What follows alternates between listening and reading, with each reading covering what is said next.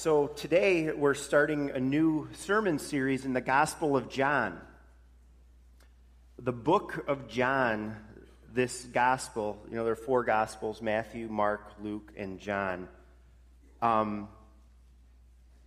John is both really deep and really simple to read. It's a great book to recommend a brand new Christian to start in. And at the same time, it's considered the most theological and deep of the four Gospels. One person says this about the book of John, and I kind of like it. The book of John has been called a pool in which a child may wade and an elephant can swim. So you get what that's saying? In other words, the book of John is for little babies in the faith, and it's for people who are more mature in the faith. I'm really convinced, in other words, that this book, this series, is going to have something for every single one of us here. I'm going to read the first 3 verses of John today. I think you'll see even in these verses the simplicity of the language, but yet it's deep, deep stuff. This is God's holy and infallible word. In the beginning was the Word, and the Word was with God, and the Word was God. He was with God in the beginning. Through him all things were made. Without him nothing was made that has been made. And that's our scripture reading this morning. So, why are we reading John in Advent? Well, John 1 is John's Christmas story. It's very different from the Christmas stories we usually read, and the ones with all those details are in Matthew and in Luke especially. We don't read here about the shepherds or the angels or the wise men or the star, but we do read about Jesus, and we read that he came to earth too. John gives us a straightforward, simple in a way, but very rich and deep description of who this Jesus is who came to the earth long ago. And as we prepare for Christmas in these upcoming weeks, we're going to ask, who is the Christ of Christmas according to John 1? And we're going to see today just one big idea today that we'll look at in various ways. We see, first of all, today, he is God. He is God. In that verse 1, you get the word, capital W, 3 times. We're going to get into that more in a couple of Sundays, but for today, you just need to know that the word equals Jesus Christ. You got to go ahead to verse 14, which we didn't read, to get that. But verse 14 makes it very clear. When John says the Word, he means Jesus Christ. What do we learn in these verses about the Word, about Christ? First of all, we learn that Christ pre-existed. He pre-existed. In the beginning was the Word. So Christ existed in the beginning. In the beginning could refer to the same thing it does in Genesis 1, the beginning of creation. But this goes beyond that, further back into eternity. And you have this in other places in the Bible talking about Jesus. Hebrews 1, you have this. And also in Revelation 1, where we read that Jesus is the Alpha and the Omega, the beginning and the end, the first and the last. So Jesus, that means Jesus was always there. He had no beginning. And it's kind of easy to rattle off and say, but just stop and try to contemplate that a little bit. It is absolutely mind-boggling. We cannot grasp it. He had no beginning. At creation, at the beginning of this universe and world, he was already there. He existed before then, back in the beginning, into eternity, Jesus was. The Word was, John tells us. Second, the Word, back then in eternity, was with God. Was with God. And this is kind of interesting. He was with God, which is kind of subtly saying there is a distinction of sorts of the Word from God. You can talk about God, you can talk about the Word. And you know what this tells us? This tells us that John is aware of the Trinity. God exists in three persons.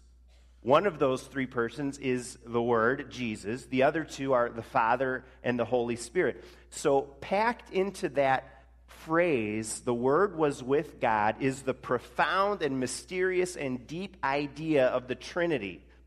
God in three persons. The idea of the Trinity is one of two basic truths that sets off Christianity from cults and false religions.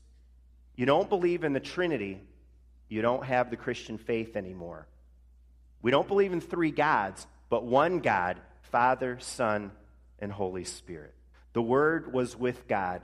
The Word, Jesus, is a person of the Trinity. And this person, thirdly, the Word, was fully divine.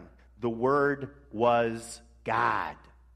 This is probably the clearest and most direct declaration anywhere in Scripture of the deity of Jesus.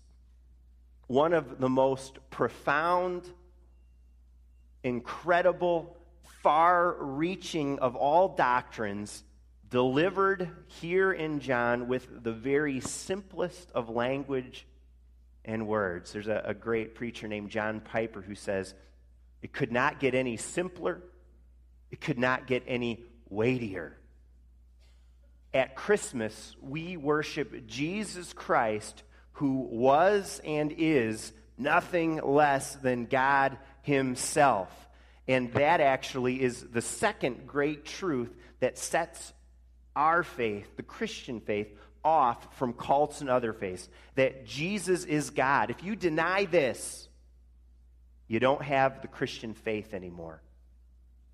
Jehovah's Witnesses will come to your door like they did mine 2 Saturdays ago again and say the real translation in John 1 is that the Word was a God, little g, or the Word was divine. But that's not what it says. The Word was God. Thomas Jefferson went against most of our founding fathers, and he also sadly denied that Jesus is God. And he actually rewrote the Bible. There's a Bible out there called the Jefferson Bible, and he wrote it to take out any reference that might suggest Jesus was God, along with any idea of miracles or anything supernatural. Thankfully, most of our founding fathers didn't go that way, but Thomas Jefferson did. But we've got it right here. The Word, Jesus Christ, was God. That means that everything that can be said about God the Father can be said about Christ, who is God the Son. Like verse 3, that all things were made through Him. God created all things. Well, that means the Son, Christ, is creator too. Group of people named the Arians in the early church used the language of Christ being the firstborn of creation to say how important they thought Jesus was, but they said that meant Jesus is so important that He was the first, most important being, thing that God created. And then everything else was made through Him. But these verses tell us that's not good enough. That does not elevate Him to the position that John gives us here. What John says in verse 3 makes that idea impossible. He says, without Him, nothing was made that has been made. Anything and everything in the category of made, created, happened through Jesus. And that puts Him in the category of being fully God, not even a tiny bit less than God. Who is the Christ of Christmas according to John? Well, He is God, the Bible tells us. But what does that matter? that Jesus is God, do you think? What does that mean for you and me?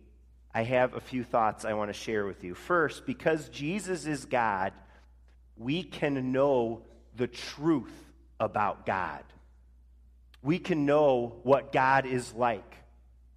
And some people think you can't presume to know God, that it's all kind of a complete mystery, whether God is out there. And if he is out there, they say, well, there's really no way to know him or to know what he might be like, let alone have a relationship with him. We're just people. And they say, some people, the supernatural realm, how we got here, consciousness arising in humans, life, it's all a big mystery. They say there might be some being out there, I suppose, but we can never really know. But that is wrong because Jesus is God. Because Jesus is God, and he came to this earth, and the gospel writers tell us about him, we can know God. We can know God through Jesus, through his word. And people in this world need to know that. Later on in the Gospel of John, it's in John 14, Philip, one of the disciples, said, Lord, show us the Father, and that will be enough for us. That was a very sad thing to say. Philip had been hanging around Jesus for a while. Jesus, in verse 9 of chapter 14, I think was a little sad. He says, don't you know me, Philip? And he says, anyone who has seen me has seen the Father. How in the world can you say, show us the Father? And people sadly miss God too. But the fact is, you can know God, the creator of the universe and Father of us all, because Jesus came. And the other side of this is also true. Apart from Jesus Christ, we cannot truly know God. But if you want to know what God is like, study the life of Jesus. Read the Bible. And when you do that, when you read these things, the Holy Spirit of God, that third person of the Trinity, will interpret and explain them to you.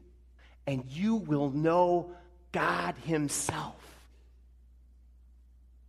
Second, because Christ is God, he and God are one.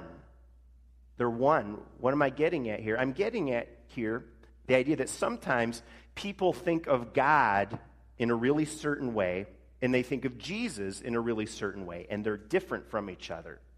People think of God as holy and just and stern and avenging. And then they have this idea of Jesus who's friendly and warm and loving. So there's this difference between how God and Jesus look toward people. God is sometimes the bad guy, and Jesus is the good guy. They act like Jesus changed God's smoldering anger into love by coming to earth. But that's not quite what the New Testament says. The Bible doesn't talk about an angry, mean God and then a loving Jesus who makes him happy. Jesus and the Father are of the same essence and mind and will, because each is a person of the Godhead along with the Holy Spirit. Does God hate sin? Yes, he hates sin. And so does Jesus. Does Jesus lovingly provide the solution to sin? Yes. And it was God's idea all along. God in love sent Jesus the Son. John tells us a little later in chapter 3, God so loved the world. God loves us so much that back in eternity, in somewhere in the beginning, before creation, he planned the way he would save human beings through the Son with the Holy Spirit. God is one in his purpose and will to save people living in darkness. Father, Son, and Holy Spirit are all together in this purpose and mission. One. Third, because Christ is God, he is able to accomplish this purpose and mission. He's able to save us. Christ is the one and only acceptable sacrifice for the sin of men and women. Because he was God and perfect, he could pay the price of sin. Unlike any of us, unlike any other being in the universe who are less than God. Because no one else could bear, as well-intentioned as we might be, I'm going to save everybody, I'm going to give up my life. No one else could bear that infinite punishment that sin caused. But God could bear that, and Jesus is God. And that, of course, was the point of his coming at Christmas, to save us. A final thought. Because Christ is God, he has infinite resources at his disposal to fulfill any need you will ever have. God is infinite. That's one of the ways in which we could talk about his attributes, his characteristics, who he is. He is infinite. He's infinite in time. That's how he can go all the way back to in the beginning and beyond. He's infinite in everything. He's infinite in love and power. And because Jesus is God, he has all of the same attributes of God, including infinity. That means that this one who came at Christmas, Christ, has more than enough power and love and comfort and strength, whatever you need, to completely satisfy you, to completely fill you, to give you whatever it is you need. Salvation, maybe it's salvation today. Forgiveness, a clean slate, strength for today, bright hope for tomorrow. The Christ of Christmas can satisfy you out of his infinite resources for people because he is God. Let us as God's people rejoice and be glad that Jesus is God. He is our Maker, our Savior, our God. May you acknowledge Jesus as true God in your life. May we do it in our church. Let's give God all the glory he deserves, elevating our Lord and our God, Jesus Christ, as high as he deserves this Christmas season, in our prayers, in our conversations with him, in our worship together, in our families, in our living.